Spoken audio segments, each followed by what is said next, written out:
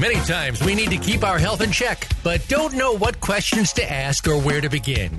We walk in blindly to our healthcare provider and walk out none the wiser, and maybe even more confused than before. Can you take charge of your health and arm yourself with the questions and preparedness you need? The answer is yes. Welcome to Occupy Health with Dr. Susan Downs. This program will answer your questions and give you the best practices for facing your medical partner in good health.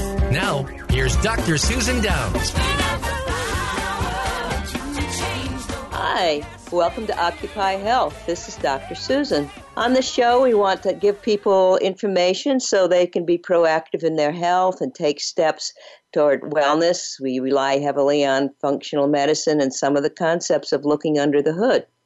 We've had a couple of people come on who have actually cured their multiple sclerosis. We've had people come on who have reversed all the symptoms of their child's autism. So we're going to hear another seemingly miraculous story today. With us today, we have Kevin Ballister. He recently wrote a book, How to Feed a Brain for Nutrition and Optimal Brain Functioning and Repair. Now, he has quite an unusual story to tell us. In 2011, he fell 20 feet from a rooftop water tower scaffolding. His head struck a steel beam on the way down, crashing into the concrete below. He was immediately rushed to the hospital for life support, was in a coma, and nobody expected him to really function well again. The MRI revealed a severe diffuse axonal injury, which is one of the most devastating types of brain injury statistically. Statistically, over 90% of these patients never again regain consciousness, and most of them who do remain in a persistent vegetative state. So he's going to tell you about his miraculous story, because now he's bicycling, eating, walking, giving public lectures, writing books, and this is miraculous. Because if he can do it for his extreme condition, we can do it for whatever minor conditions that we have developing.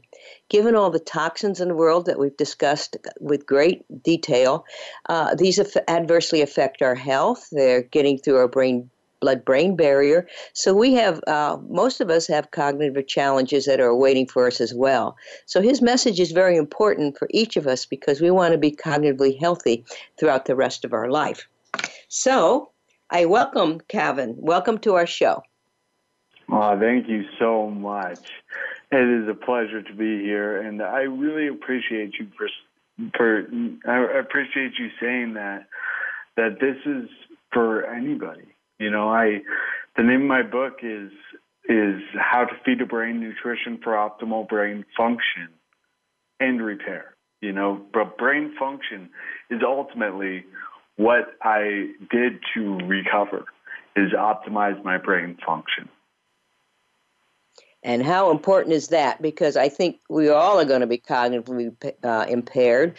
We've had lecturers tell us how EMF opens our blood-brain barrier, how glyphosate opens our blood-brain barrier. So all sorts of creepy crawlies and toxins everywhere are entering our brain. So is this going to be an issue for all of us? How do we repair our brain? But first of all, you had what was called the traumatic brain incident, which is abbreviated TBI. Now, many of us might think we don't have this, but many of us do. I mean, we could have mild little bonks on the head, and these bonks can be repetitive, and they set off the microglia, so inflammation, and, leading to brain dysfunction. So why don't you tell us what a TBI is, because you had about the biggest TBI that one can imagine. Well, thank you for saying what you said about many of us don't think that we've had a TBI. Because I just got off of an interview with Dr. Titus Chu, who is a functional neurologist. He was on the Broken Brain series with Dr. Mark Hyman, and he's fantastic. And we were talking about how concussions are so prevalent, and just brain injuries in general. Most people are walking around with brain injuries, have no idea. And they have cognitive issues, post-concussive syndrome, have no idea. So thank you for bringing that up. Let me jump into my story then. 6.5 years ago, as you said, I sustained a severe traumatic brain injury. While I was in a coma, I was diagnosed with a diffuse axonal injury, which is a type of brain injury that statistically 90% never wake up from. And I spent the next 12 days in a coma. And then I got really, really lucky and fortunate, and I woke from that coma. Unfortunately, it wasn't like I woke up and was like, all right, now I'm good to go. Cool, let's do this. I woke up, I was in a severe brain fog. I was unable to eat, unable to eat, unable to walk, unable to talk.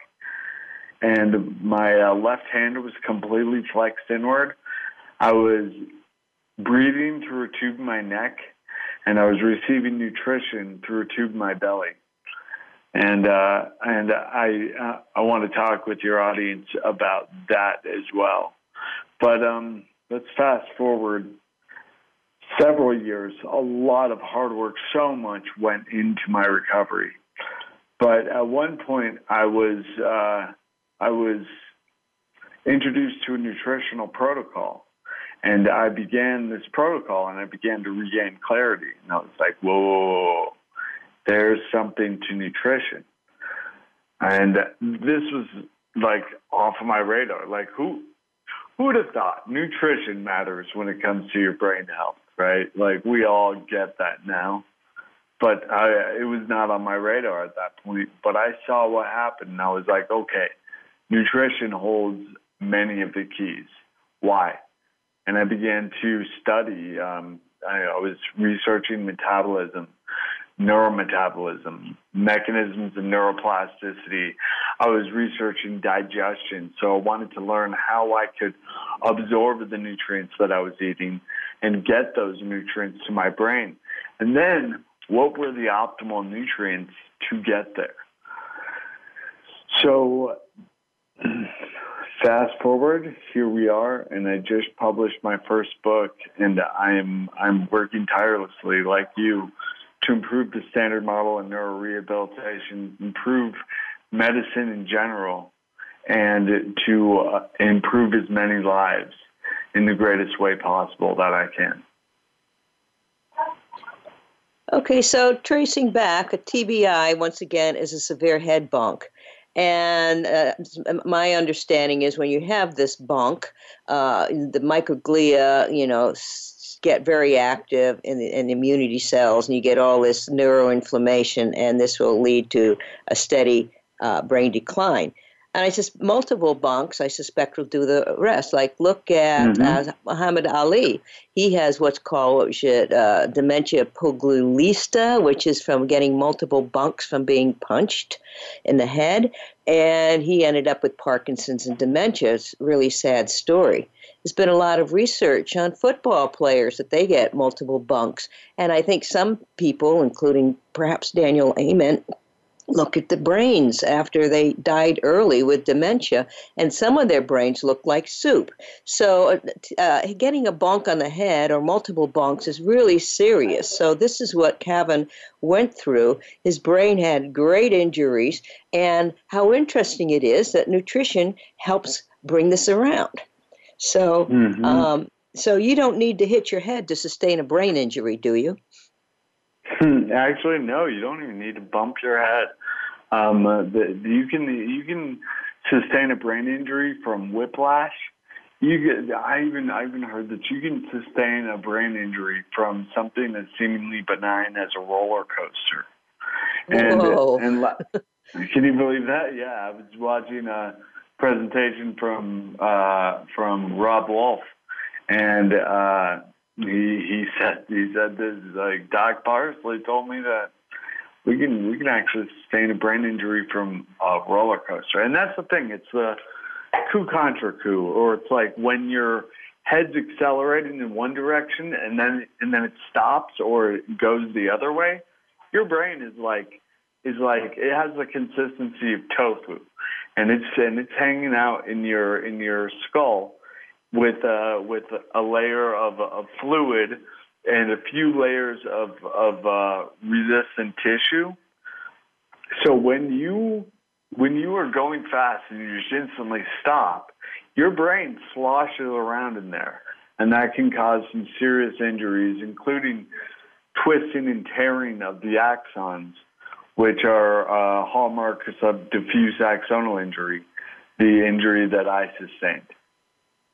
Well, I would like to extrapolate this even further because if anybody's listened to the last month's, or the podcast that took place in May and April, it focused heavily on toxins, and our environment's increasingly toxic, and the government seems to think that's an okay thing for us to go through. And then, as many people have pointed out, glyphosate and electromagnetic fields open the blood-brain barrier. So even without a bonk or a counter-coup event, we still will have assaults on our brain, which will challenge us and lead us down the path of cognitive decline. I mean, Alzheimer's and various dementias are increasing rampantly. So I don't think you need a traumatic injury to have Kevin's program to be of use to you. Amen.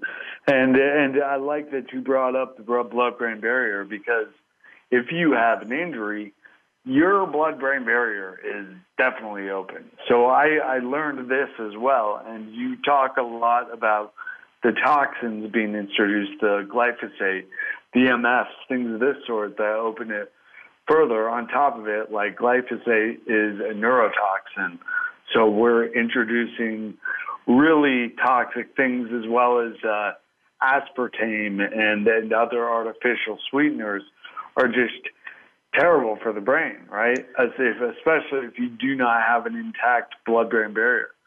So one of the first things I needed to do was repair my gut, my gut lining. So I'm sure you've talked about leaky gut on this podcast. And then I also needed to repair my blood-brain barrier. And that's very, very important stuff for us to do. And then to feed our brains with the nutrients they need. Now, let me, just for the listener, blood-brain barrier is this protective barrier that separates our brain from the rest of our body and the rest of the world, and it's important that be intact.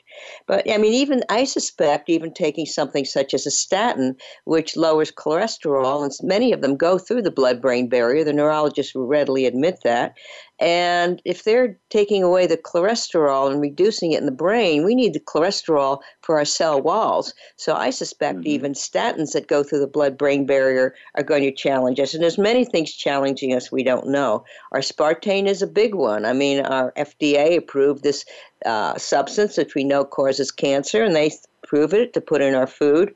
The hospital I work in has it in the drinks in the cafeteria. But as Kevin points out, the gut is hugely important in most of our health conditions, and many speakers have mentioned that the integrity of the gut is very much connected to the integrity of the blood-brain barrier. So if you've got a leaky gut, chances are that our blood-brain barrier is letting all sorts of creepy crawlies in. So this is probably affecting all of us. Yeah, so absolutely. If you're alive today, it's probably affecting. Yeah, and none of us want to lose our cognitive abilities because it's so tragic when I see somebody that doesn't even remember their wife, their children. I mean, that's tragic. Mm-hmm. Absolutely. So, what was it like in the hospital? What was that experience like? Man. All right, so I woke up from my second coma. That's when my memories begin. I was awake between the two comas. Basically, I woke up from the first coma, and then I developed breathing problems, and I was put into an induced coma, and eventually given a tracheostomy. And when I woke up from the second coma, that's when my memories vaguely begin. And I say vaguely, not because the time is approximate, but because my memories are foggy at best. And that's how I remember experiencing them. Like I was in a dense fog. And it was surreal. It was like a crazy movie, you know, where everybody was telling me this story that I didn't remember, I didn't believe. I didn't know what was going on. I didn't even recognize my friends and family. You know, I could, there's different kinds of memory. And so like, when I saw my mom, she told me, she's like, "Hey, Kevin, it's your mom. You're okay, right?" And I felt warmth from her, and I'm like, she told me she's probably my mom, right? And I put those two together. But actually, my dad was there, and he never told me that he was my dad. And while I felt that feeling of warmth, there was a point when I looked at my mom and I was like, "Where's my father?" Oh, wow. And yeah, and then I looked at and then she pointed at my dad, and it's like, he's right here. And I saw the pain that my spotted memory inflicted, and it was rough. And then, regaining brain function. Wow. That was a long road, relearning how to walk, how to talk, how to do anything really, how to function. It was a long road. It was, and a lot played into the pieces of recovery beyond just the therapies. And I teach this. I think we feed a brain in many ways, and one of them is with our mindset, emotionally, spiritually. We need to feed our brains in ways beyond nutritionally, but that's the topic of a whole nother podcast. Well, what do you have to say about hospital nutrition and feeding tubes? Thank you for bringing that up. So while I was in the hospital, unable to eat conventionally, I said I couldn't eat. I was being fed through a gastric tube. And a gastric tube, it basically bypasses the part where you chew your food and you mix it with saliva and then swallow it. And it basically puts already liquid food stuff, and I'm doing air quotes here, into your stomach. And the reason I'm putting those in air quotes, because what the ingredients are of that feed is corn syrup, soy protein isolate, corn maltodextrin, calcium caseinate, canola oil. And that's just the base of the formula. And that's like the standard of care, right? So I mean, this really is just an aspect that should be, it's criminal. Like, I think everybody can agree that you don't feed somebody who's trying to recover from really anything corn syrup for breakfast, lunch, and dinner for months or years for some patients. Well, there's a couple of reasons. Corn syrup, we have many people discuss, is very bad for our health. Most of it's genetically modified, and it's very highly processed, and it's one of the worst foods, probably one of the major contributors to the health epidemic we have. Robert Lustig has done a lot of research in this area, and corn syrup is definitely a culprit. Canola oil is also mostly genetically modified, but even if it's not, like Whole Foods says, ours is not genetically modified, it's highly processed. It's an industrial oil. Mm-hmm. It's a rapeseed oil. We shouldn't be eating highly processed oils. Even vegetable oils. These will ruin our cell walls and the walls of our cells in the brain. So what are they thinking? Mm-hmm.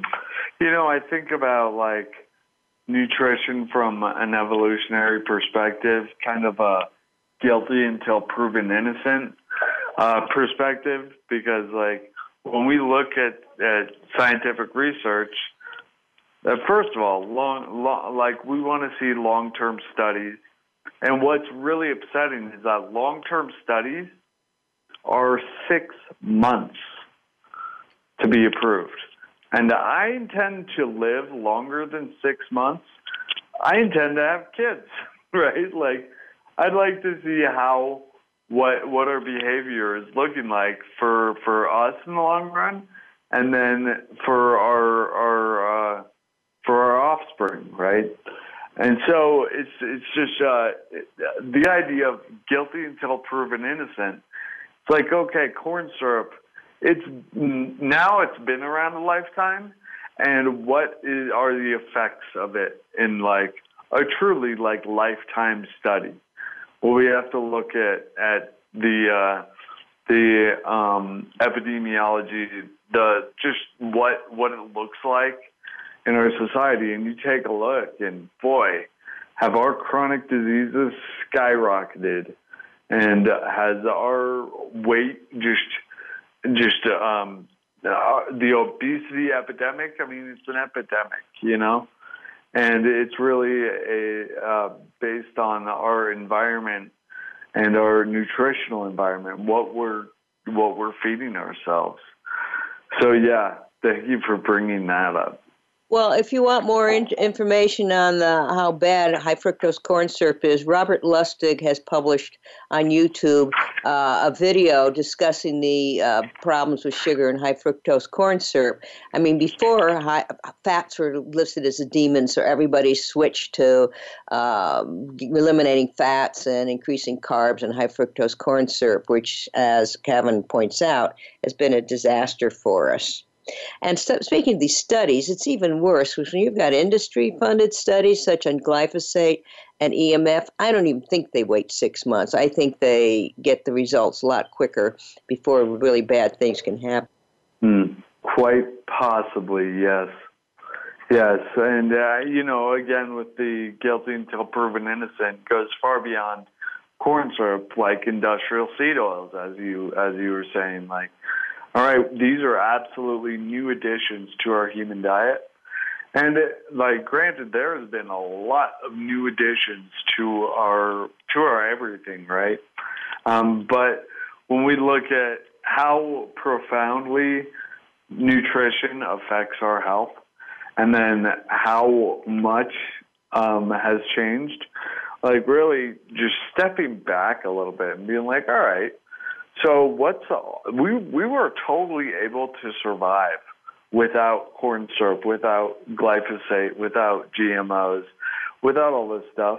And not only were we able to survive, we were able to, not be prone to these chronic conditions and neurodegeneration, as you were talking about, with Alzheimer's and Parkinson's and dementia. So, yes, I think this is all very, very relevant. But this is so alarming to me because hospitals, I would like to see as a haven of healing, and if they have diets that are making us sick, what the H is going on here? I don't get it.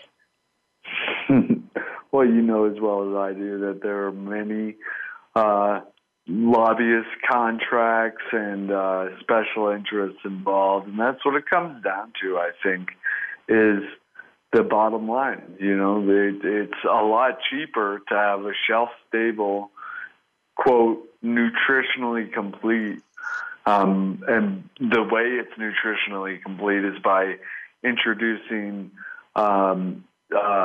supplements or isolated nutrients in really terrible forms, really not very bioavailable or at best, or at worst toxic to human physiology. I would like to emphasize this point because it's come up so many times.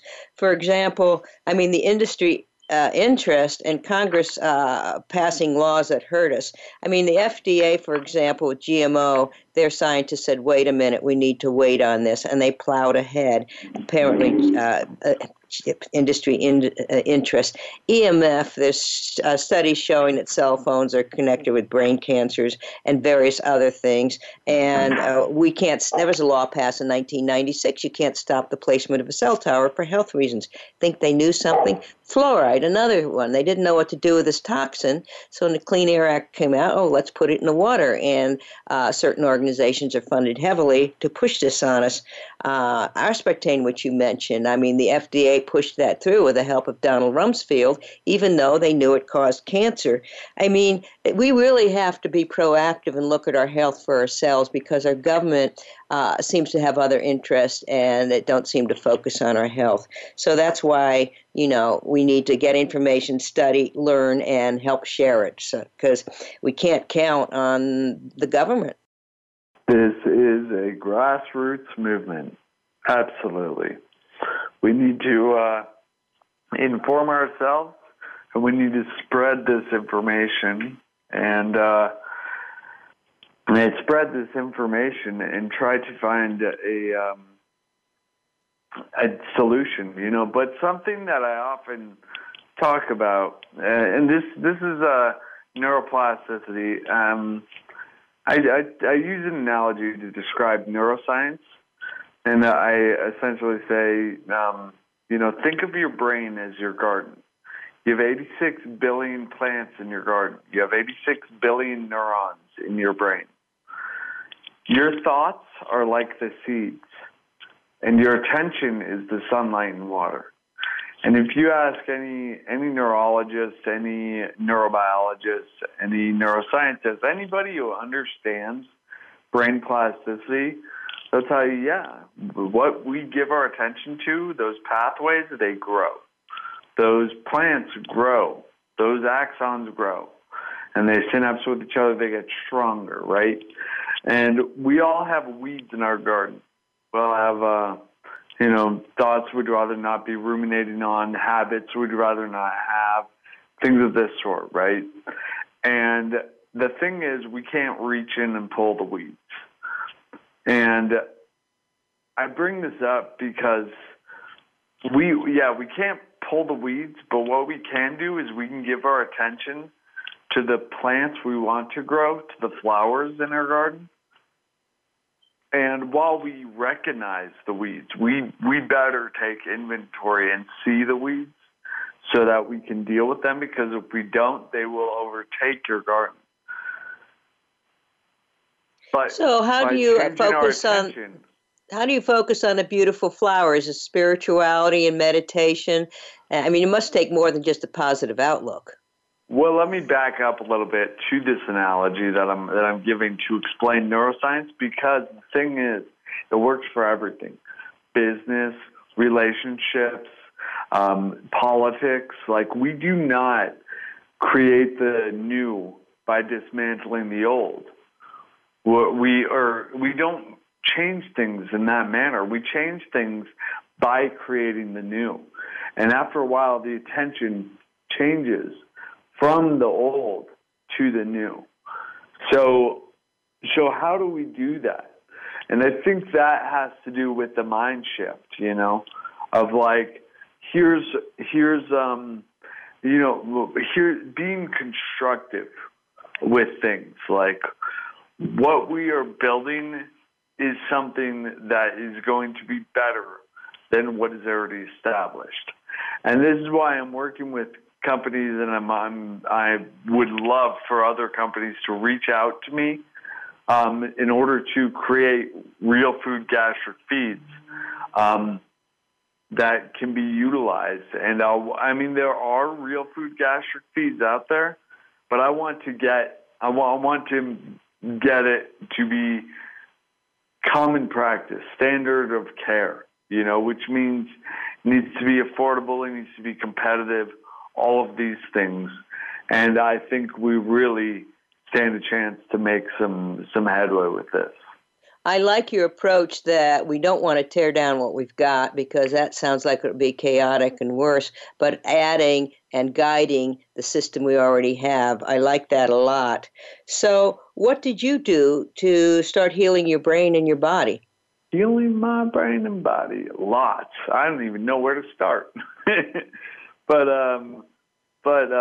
we can definitely start with the nutritional aspects. So the original diet that I was introduced to, the original nutritional protocol, was a leaky gut protocol to heal my digestion. The supplementation was mostly to heal my digestion. It was also to provide my brain with some of the building blocks that were needed. For example, choline through alpha GPC and fish oils, especially those high in DHA. And if you're interested in learning more about the supplementation that I take, head over to feedabrain.com, and there is a handout that you can grab for the supplements I regularly take for brain health. Well, I like this. And one of the things that is in some of your writings is, just to summarize some of these things, is reducing, like most of our speakers say, processed food, fast food, sodas. Sparkling water is okay. As we were talking, remove refined sugar, high fructose corn syrup, additives, artificial sweeteners, all veggie oils, grains, corn. Limit the starch vegetables and high glycemic fruits. Avoid trans fat, and milk and wheat for most people are problematic. He also recommends eating plenty of fruits, veggies, leafy greens, colored greens, sulfur-containing, bone broth he advocates. He emphasizes the importance of hydration, gut health, controlling blood sugar, complete proteins, high-quality fats and oils, superfoods such as organs, meats, fermented foods, sea vegetables, cold water fish. Nutrients, as he's definitely very high on choline, which you can find in organ meats and yolks, DHA, which you can find in cold water fish, and vegan DHA is preferable to some, and liquid fish oils, and uridine, which is found in organ meats and broccoli. Anything you'd like to add to that? You really did your homework. That was amazing. Yeah, that's a lot of what I'm talking about. Bringing in the good, taking out the stuff that's going to hinder our recovery and disrupt our optimal brain function. Is there anything? I don't think there's anything that was missing there. Oh, well, we can certainly go into more detail. And that's kind of what happened when you send me a copy of your book. So that shouldn't be no surprise. Well, my pleasure. What kind of diet? I understand that you were into a ketogenic diet. We just had Dr. Agostino talk great detail on the ketogenic diet. Right. We've had others as well, including Amy Berger and others. So tell me about your experience with ketogenic diet and what led you to it. Yes, so keto's it's a really powerful tool for us. Essentially, let's start with what led me to ketogenic. So I was as I was recovering, I was researching everything I could to understand how I could give my brain the best shot to recover. And so I'm reading articles, listening to podcasts, watching videos, reading peer-reviewed literature, and I came across Dr. Alex Vasquez because what I was doing was functional medicine, as I understood it. And so I was Googling functional medicine and looking at brain recovery and things of this sort. And I came across Dr. Alex Vasquez, whose name is this guy's extremely accomplished. He's Doctor of Osteopathic Medicine, Doctor of Chiropractic Medicine, Doctor of Naturopathic Medicine, 3 doctorates. On the Institute of Functional Medicine, written over 120 articles in peer-reviewed journals, over 20 textbooks. Just crazy accomplished. And he was an adjunct professor at Bastyr University in the Northwest at that time. And he made videos available to his students, like extra information or lectures that he would post online for his students. But they were available, and I found them, and I was able to watch them. And so I found him on Facebook, and I wrote to him to thank him for making these online resources available because they were extremely helpful for me to understand what I could do to heal myself. And I told him a little bit about my story, and he was like, wow, Gavin, we have the International Conference on Human Nutrition and Functional Medicine coming up, and that there is an entire day dedicated to the brain. He said you should come. And, I had to come. That was amazing. That I was just invited to this medical conference, and I'm not a medical student or a practitioner, right? And so while I was there, I was talking to Dr. Vasquez, and I asked him, what do you think is the best diet for the brain? And he said, honestly, ketogenic diet, I think the research really has shows amazing benefits, And so I made note, and I'd heard of the ketogenic diet, which is essentially a high-fat, low-carb diet for the listeners. And then I also met Nora Gagaudis at that conference, and she brought up the ketogenic diet as well. And I was like, all right, they're like, universe is putting this on my plate, right, so to speak. And so I began to look into it and tiptoe into a ketogenic diet. But of course, ketogenic diet can be dangerous if it's done wrong at the wrong time for the wrong person, So, Feed Your Brain the Feed Your Brain protocol is not necessarily ketogenic, because we want our metabolism to be prepared to go ketogenic before forcing it to go to ketogenic. Otherwise, we can have serious adrenal issues, thyroid issues, etc. So this is why I wrote the book the way I did, so that we're supplying what we need, and we can move into a ketogenic diet. Because essentially, what ketones are so preferable as far as fuel for the brain goes, that our brain actually, if glucose is present and ketones are present, your brain will take up the ketones before it takes up the glucose. So what are ketones? Sorry, I'm just kind of running with this. Should I slow down a bit, Susan?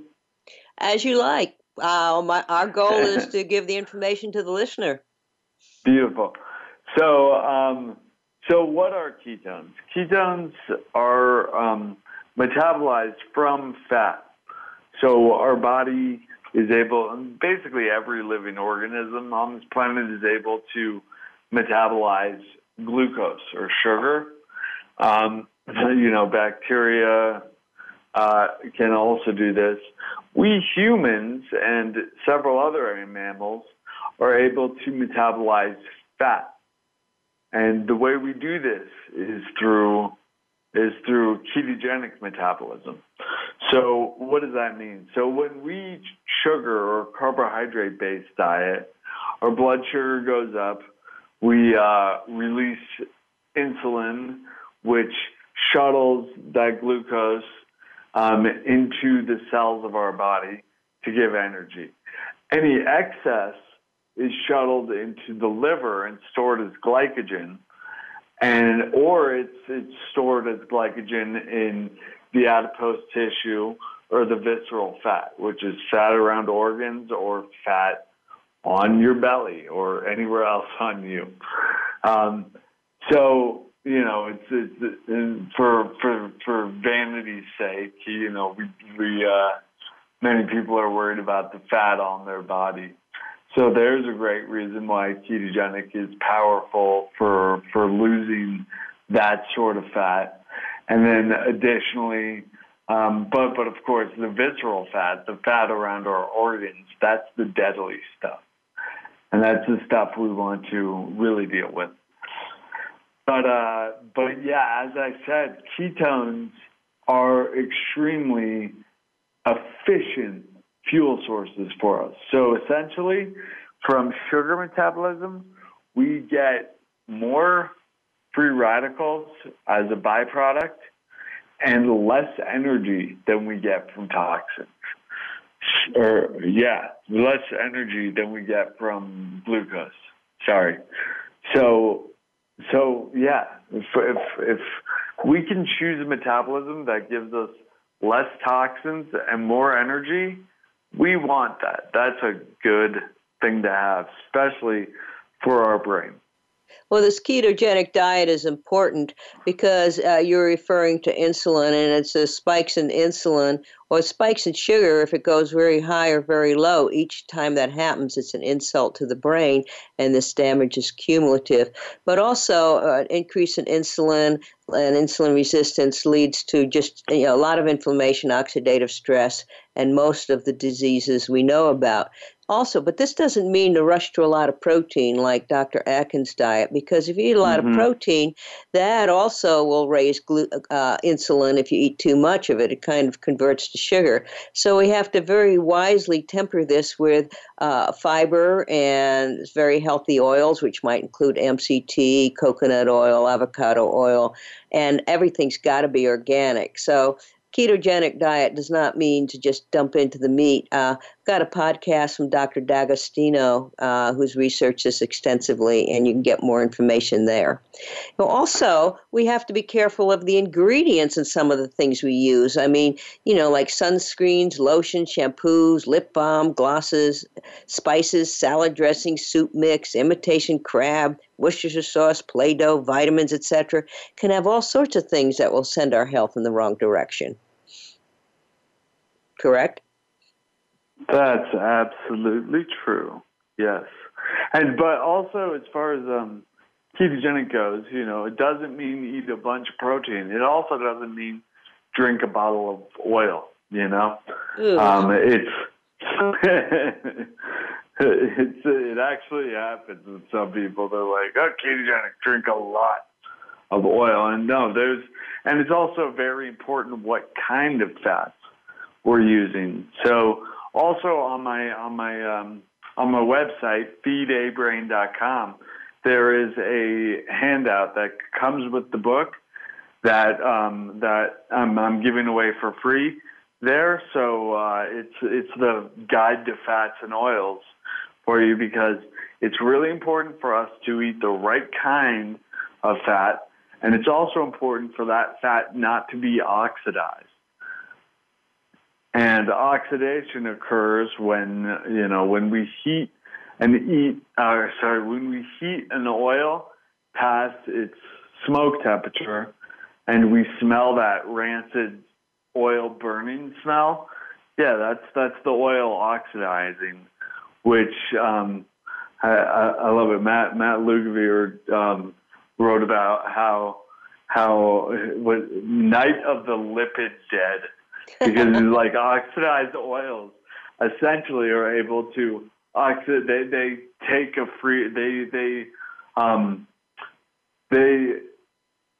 radicals. They take oxygen molecules from something else that then becomes oxidized as well. And so it's like he compares it to a zombie apocalypse of oxidized oils. So what oils can we cook with? What oils do you recommend we cook with?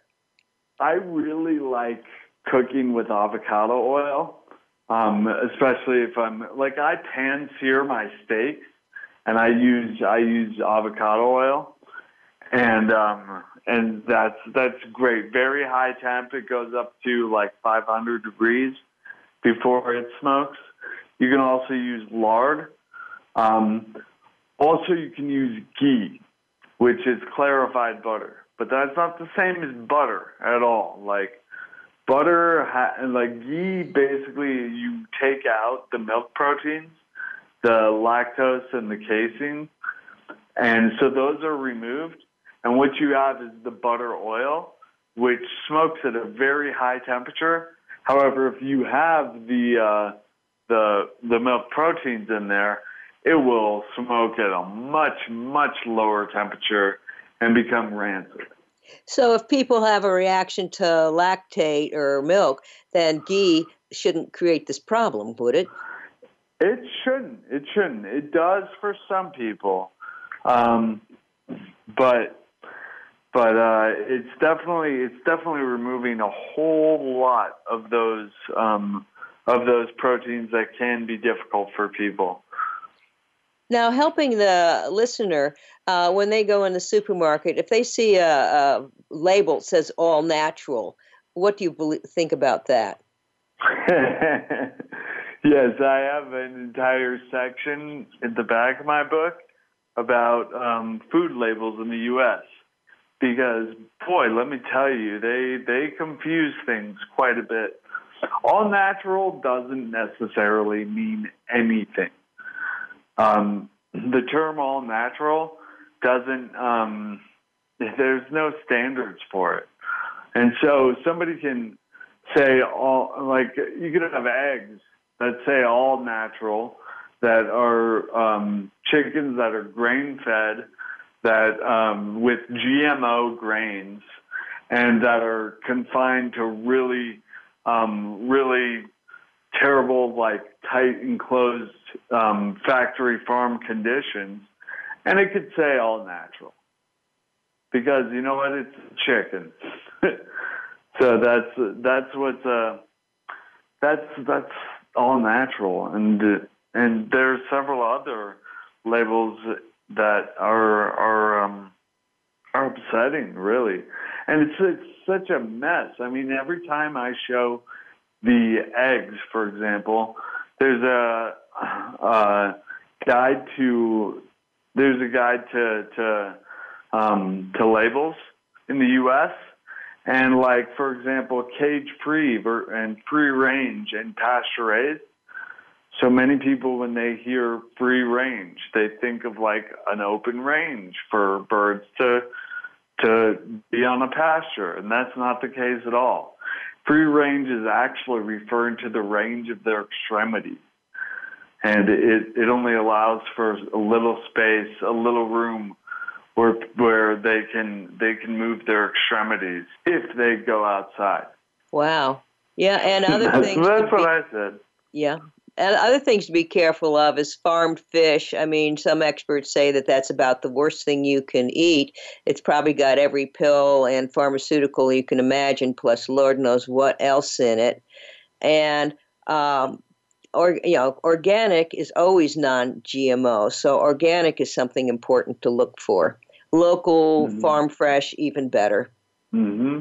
And non-GMO is not necessarily organic. So it's important. And natural flavorings, one of our guests, Catherine Reed, was quite shocked when she found that was generally very unhealthy with all sorts of toxic things. So we have to be aware of labels as well. Real quick, you said farm fresh.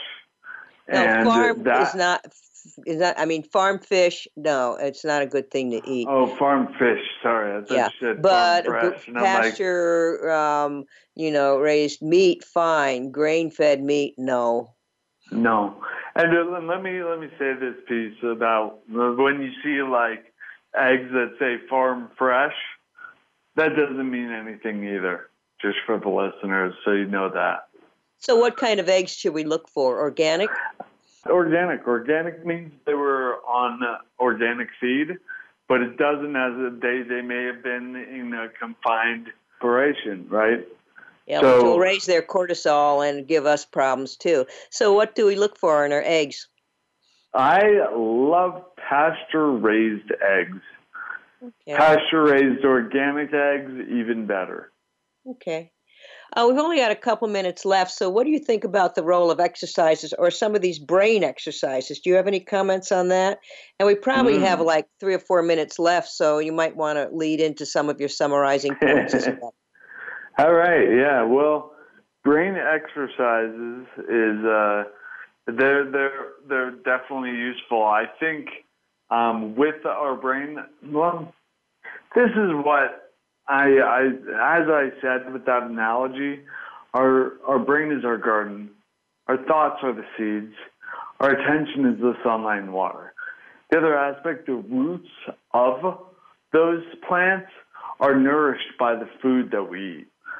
So there's an analogy to give you an idea of what we need to do to nourish our neurons is feed our brain. And we do that with our food. Now, when we are giving sunlight and water to those plants, we are giving attention to our thoughts.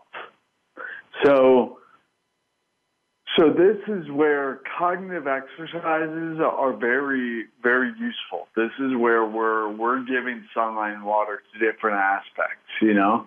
And I think they need to be kind of specialized for what you need to work on, you know?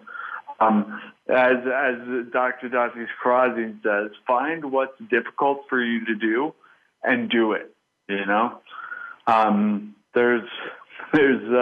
I love that concept of his. I think that's a great one that he's done so much detailed work, but when he summarizes it with that, I love it. Yeah.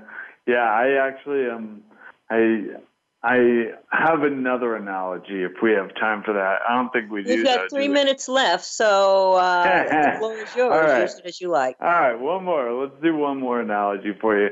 I love analogy because it helps people to understand better. So when we're building neuronal pathways, when we're strengthening pathways in our brain, when we're building habits, we're essentially going down a road.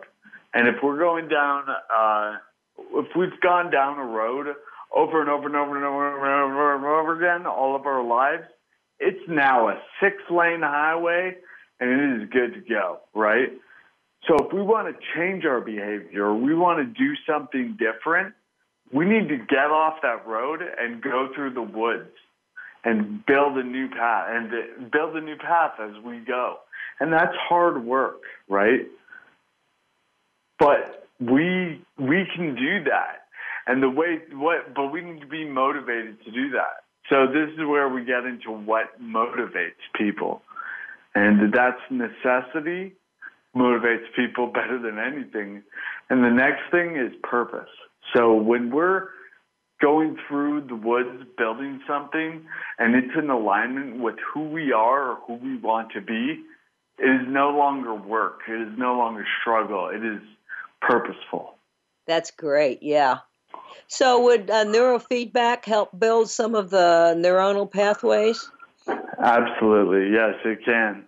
It didn't play a huge part in my recovery, but Norgay Gaddis and other colleagues of mine do a lot of great work with neurofeedback, and they swear by it. So I really like your approach of what gives us purpose. It becomes not work, which I think is what you're doing. And I think that has a spiritual thing that can inspire us and help us as well. Anyway, we are coming to a close, so I want the listener to, look into his own health, do a little research, read Kevin's book, which is called How to Feed a Brain, a Nutritional for Optimal Brain Function and Repair. And do you have a website you want to refer them to? Yes, go to feedabrain.com. I also have a podcast. It's the Adventures in Brain Injury podcast, which is a podcast for anyone with a brain. Okay, and I think most of us qualify in that category of having a brain. Yeah, but I would like to say to the listener, go out, do your research so you can help yourself, help others, and above all, be well. We got the power to change the world. Thank you for listening. Occupy Health with Dr. Susan Downs can be heard live every Friday at 2 p.m. Eastern Time and 11 a.m. Pacific Time on the Voice America Health and Wellness Channel. Here's to better health for you this week.